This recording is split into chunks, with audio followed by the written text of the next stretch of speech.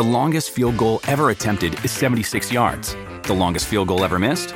Also 76 yards. Why bring this up? Because knowing your limits matters, both when you're kicking a field goal and when you gamble. Betting more than you're comfortable with is like trying a 70-yard field goal. It probably won't go well. So set a limit when you gamble and stick to it. Want more helpful tips like this? Go to keepitfunohio.com for games, quizzes, and lots of ways to keep your gambling from getting out of hand.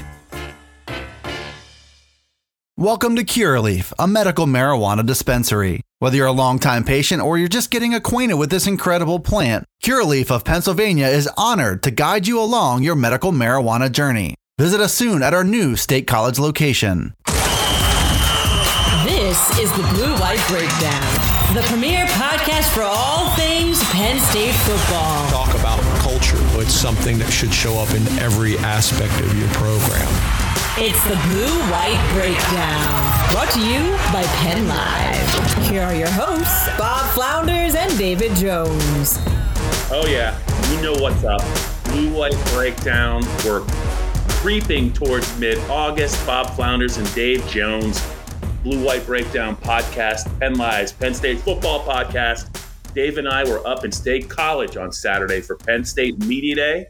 We're going to get to his thoughts and his column on Penn State's offensive line, some of their players, offensive line coach Phil Trautwein. But first, Dave, let's just start. Monday, they came out with the coaches poll, the initial coaches poll. And I know it doesn't mean anything, but it is interesting to note that Penn State did not make the cut for the top 25. Only 3 teams that Penn State will face this year made the top 25. I think Ohio State was second.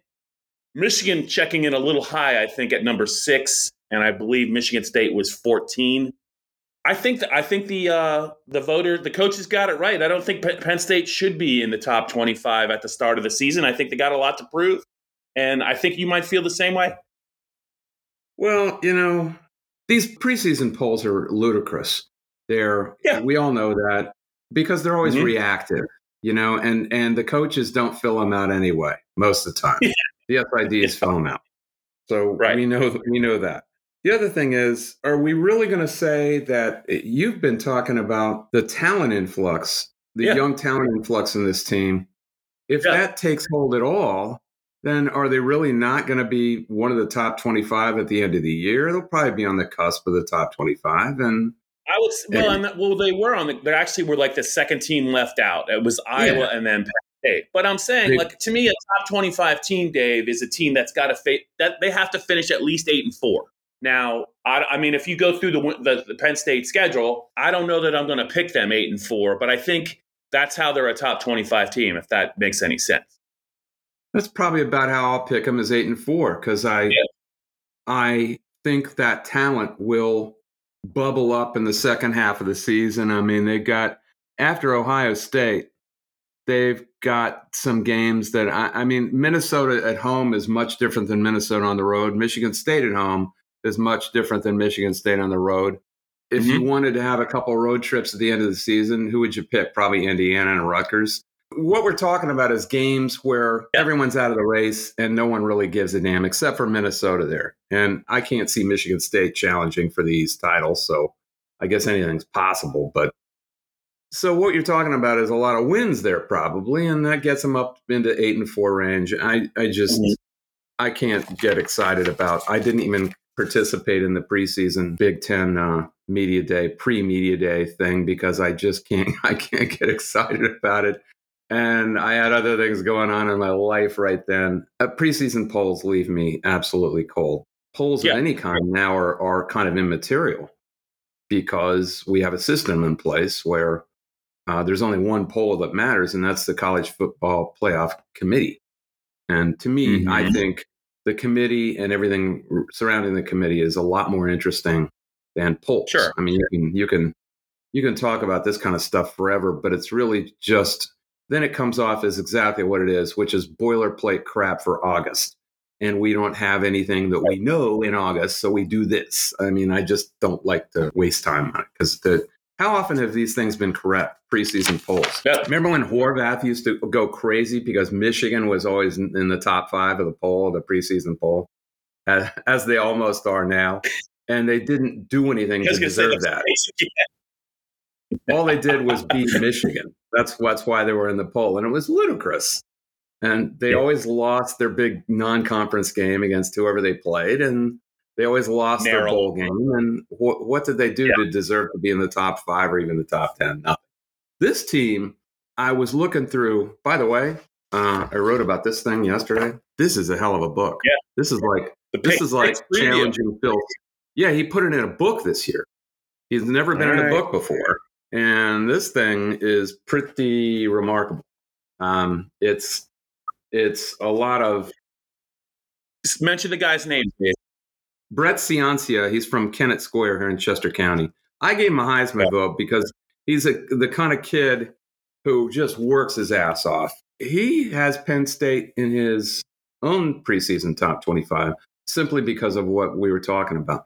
But something else, I wrote about this for this morning simply because there's some pretty interesting nuggets in there about, for instance, Michigan and Nebraska.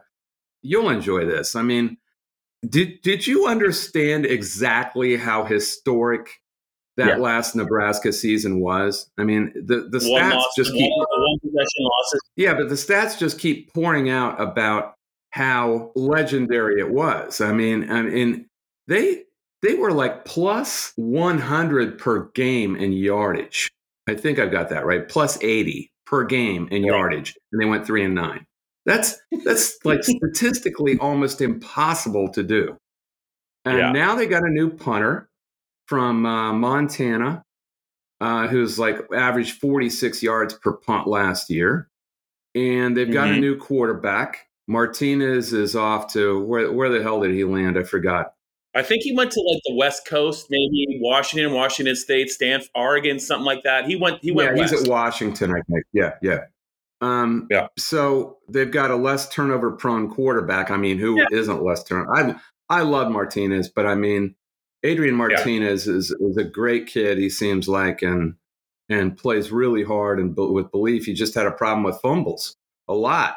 Yeah. Did you also know, and Brett came up with this, that Nebraska has no team in college football in the last 18 years, since the beginning of the Bill Callahan era, has fumbled more times, lost more fumbles than Nebraska. Hey, maybe things are looking up. Maybe they're going to go 4-8 this year.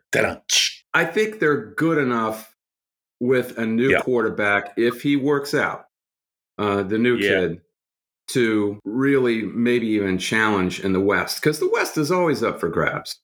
It's always up for grabs. The East is the problem. So that was one thing he was talking about. The other thing is Michigan's got a lot of their offensive line back.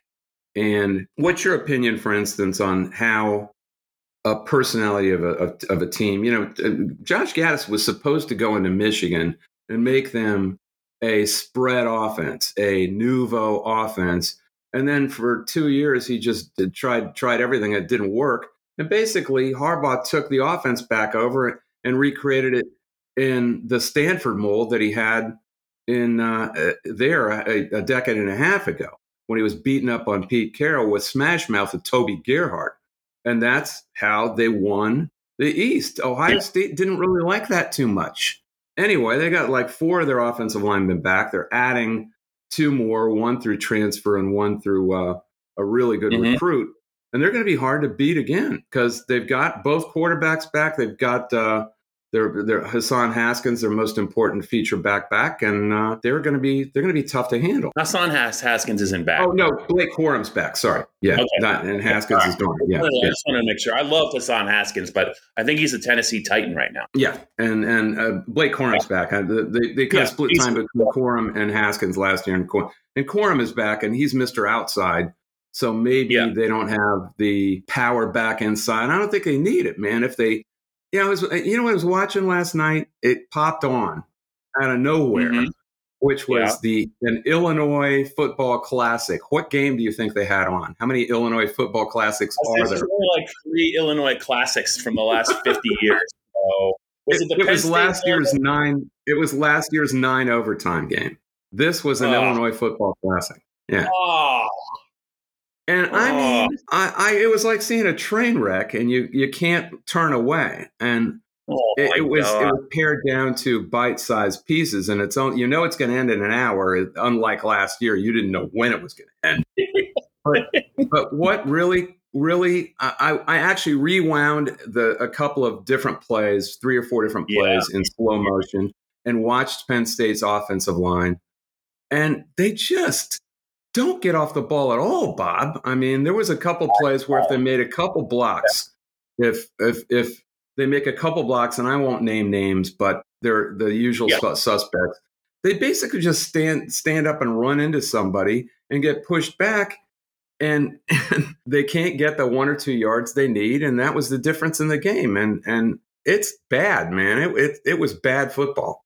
Well, that's a great segue into our other prominent topic for this blue-white breakdown. Let's talk about something you wrote. It ran Sunday morning on Penn Live. It was all about Penn State's offensive line and what has to change. And you talked to James Franklin during the press conference about, he's in his 9th year. And I'm just going to paraphrase your question. You can clean it up. But you said that, James, at some point during your time, you've always had a near elite position group at about every position group except for everyone. The offensive line. You could look at Penn State skilled people. You could look at the quarterbacks. You could look at the secondary. You could look at the defensive line. You could look at the linebackers, the kicking game. At some point during his time at Penn State, and sometimes more than 1 year, obviously, they've been really, really good at just about every position but one, the offensive line, and they just haven't gotten it done. And he doesn't even want to give him any praise anymore. He's tired of having egg on his face. So you kind of dug in a little bit on that topic, and then you went over during the player and coach portion of Media Day, and you talked to Phil Trautwein and some of their players, and just talk a little bit about what you came away with and what you think. Well, the first thing I'll ask you this: when I was going through, my typical 40-second question, how were you thinking Franklin would greet that? And then what did you think when he did greet it the way he did? I don't think he had any choice but to just say, you know what, you're right, because the evidence is damning, Dave. It's damning. It's embarrassing. They just have not. They have never, ever had an offensive line that could just line up in short yardage on 3rd and 2 and consistently. They just have never been able to take over a game with their offensive line. And they should be better. They should be better, and they're not.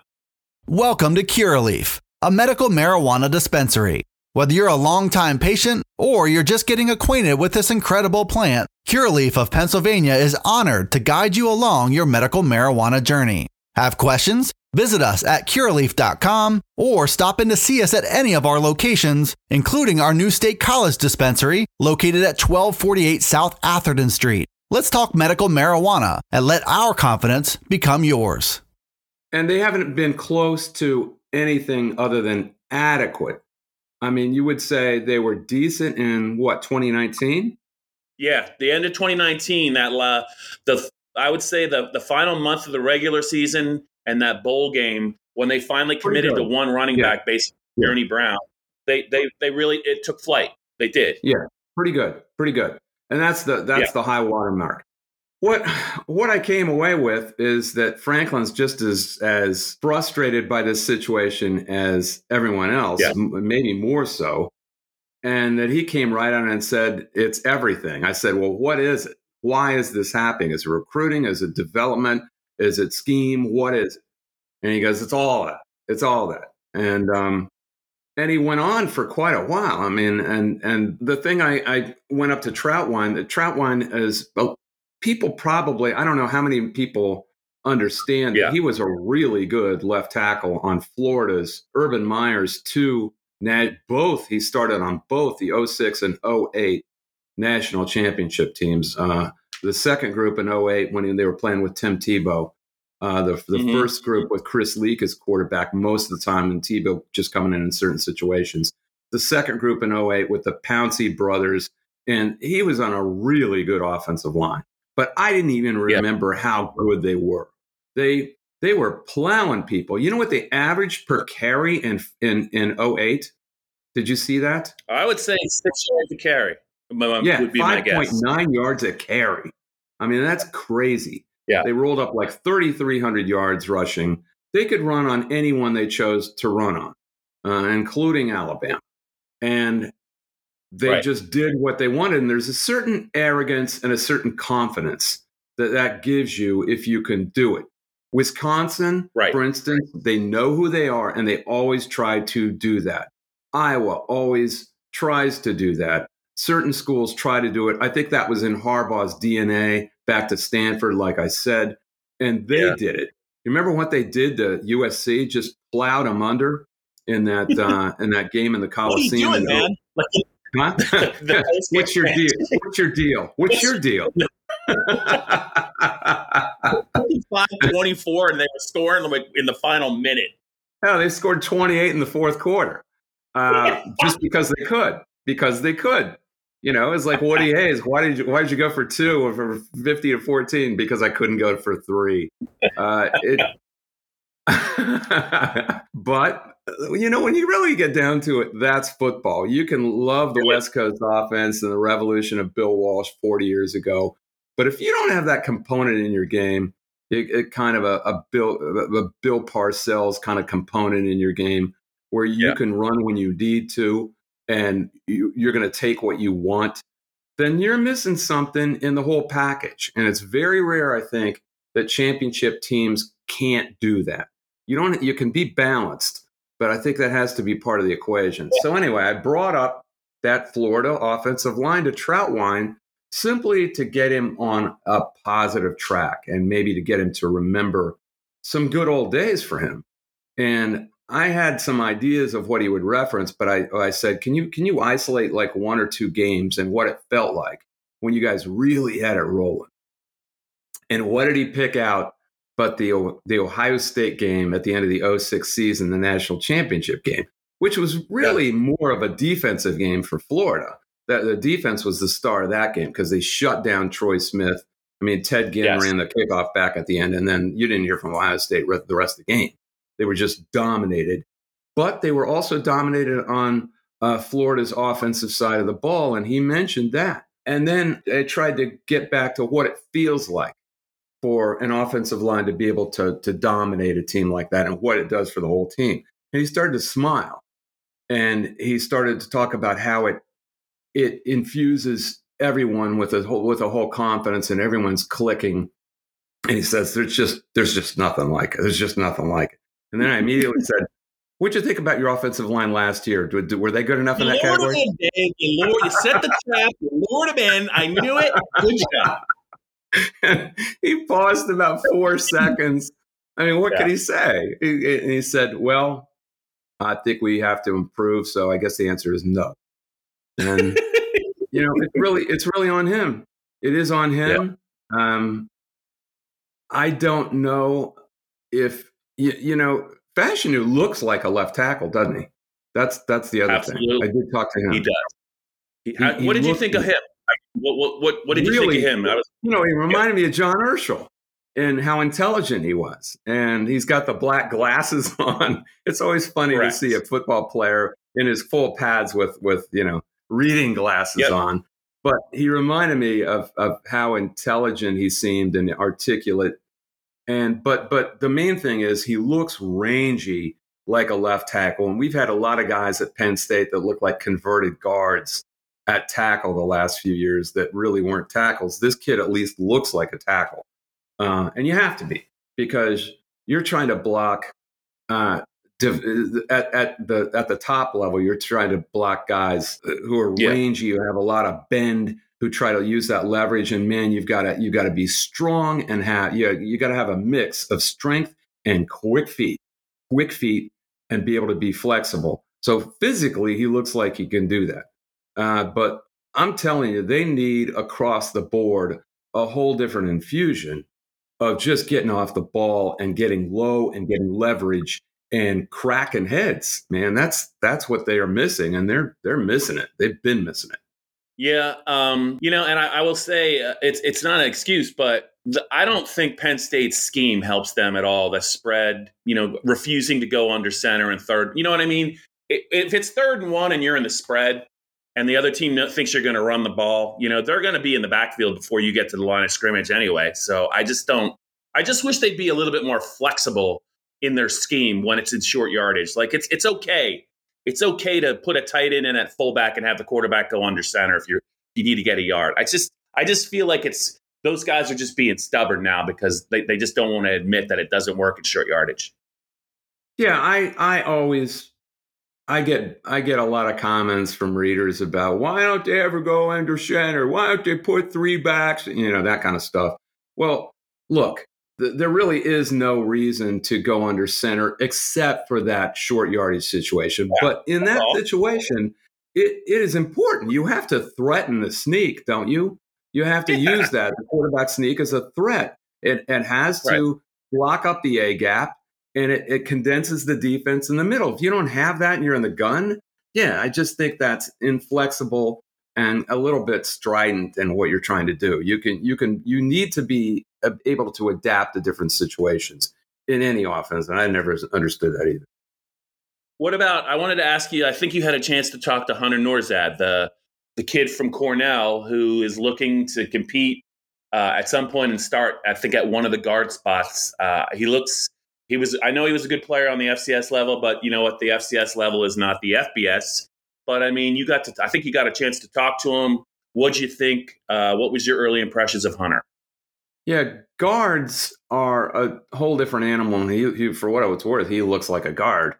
The question will always be, is he going to be strong enough to handle the really tough tackles and all the other chaos that you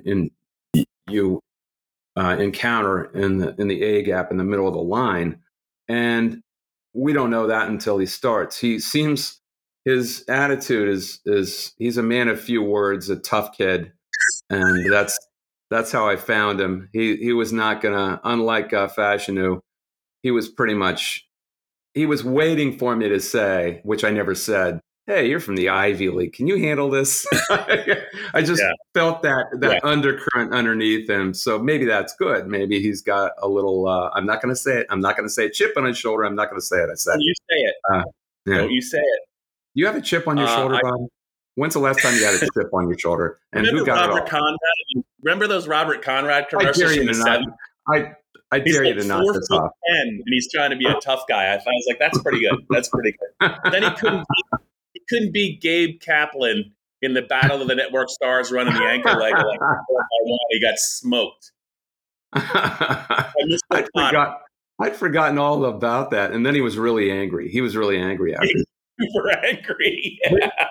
They should have run William Conrad, not Robert Conrad. Any other, Dave? I think you and I agree that this is Phil Trautwein's third year. He could be one of the top 5 recruiters in the country when it comes to offensive linemen. He could be, but if it's not going to show up on Saturdays, I mean, I don't see how he can stay. I think this is it for him. I think Mike Yurcich has a lot to prove this year, but I think the guy that with the most to prove of all the assistants, it has to be Phil Trautwein. Yeah, I mean, that really was the nadir of last season, that Illinois game last year, and it in another way, it was a microcosm of everything when things go wrong with this program that have gone wrong with this program in the last few years. Ever since, I think the Joe Moorhead years kind of spoiled everyone, including James Franklin. He somehow believed that could be replicated. And it camouflaged all the weakness in their offensive line. Even then, I found it kind of ridiculous that he mentioned, you talk about a Big Ten champion, how bad could we have been on the offensive line? So I'll disagree with you there. Well, that was no group of all-stars. So you remember what happened at Michigan and at Pitt. I mean, at Michigan especially, they scored 10 points and they were stoned everywhere. They were beat up. Herb Hand kind of put that together with bailing wire. It was Herb Hand, wasn't it? It's been a while. I think Herb Hand was gone after 15. That might have been Matt Limegrover's first year, I think. I want to say. No, I don't think so. Was it? I think I'll look it up for you, Dave. You keep talking. I'm going to look it up. Well, it might have been Limegrover. Whoever it was did a hell of a job just patching it together, but it was a Band-Aid solution. And they also had a couple of guys on that team who could mitigate free rushers coming at them in Trace McSorley and Saquon Barkley. You don't have that every year. Those guys were It was Lime Grover. Hand was out after 15. Okay. Those guys were so elusive. Yeah. And Barkley would just jump over guys. He would just jump over guys. How many times did both of them, their first step was sideways, just evading somebody? I mean, it happened all the time. And people do forget that Barkley had a lot of negative runs that year simply because of that. He couldn't evade everybody. And he got a little used to going laterally instead of upfield because you get hit in the mouth enough trying to go straight south, you're going to go east or west, which he did. That offensive line was no big deal, just like the rest of them. So, I would agree with you. Yeah.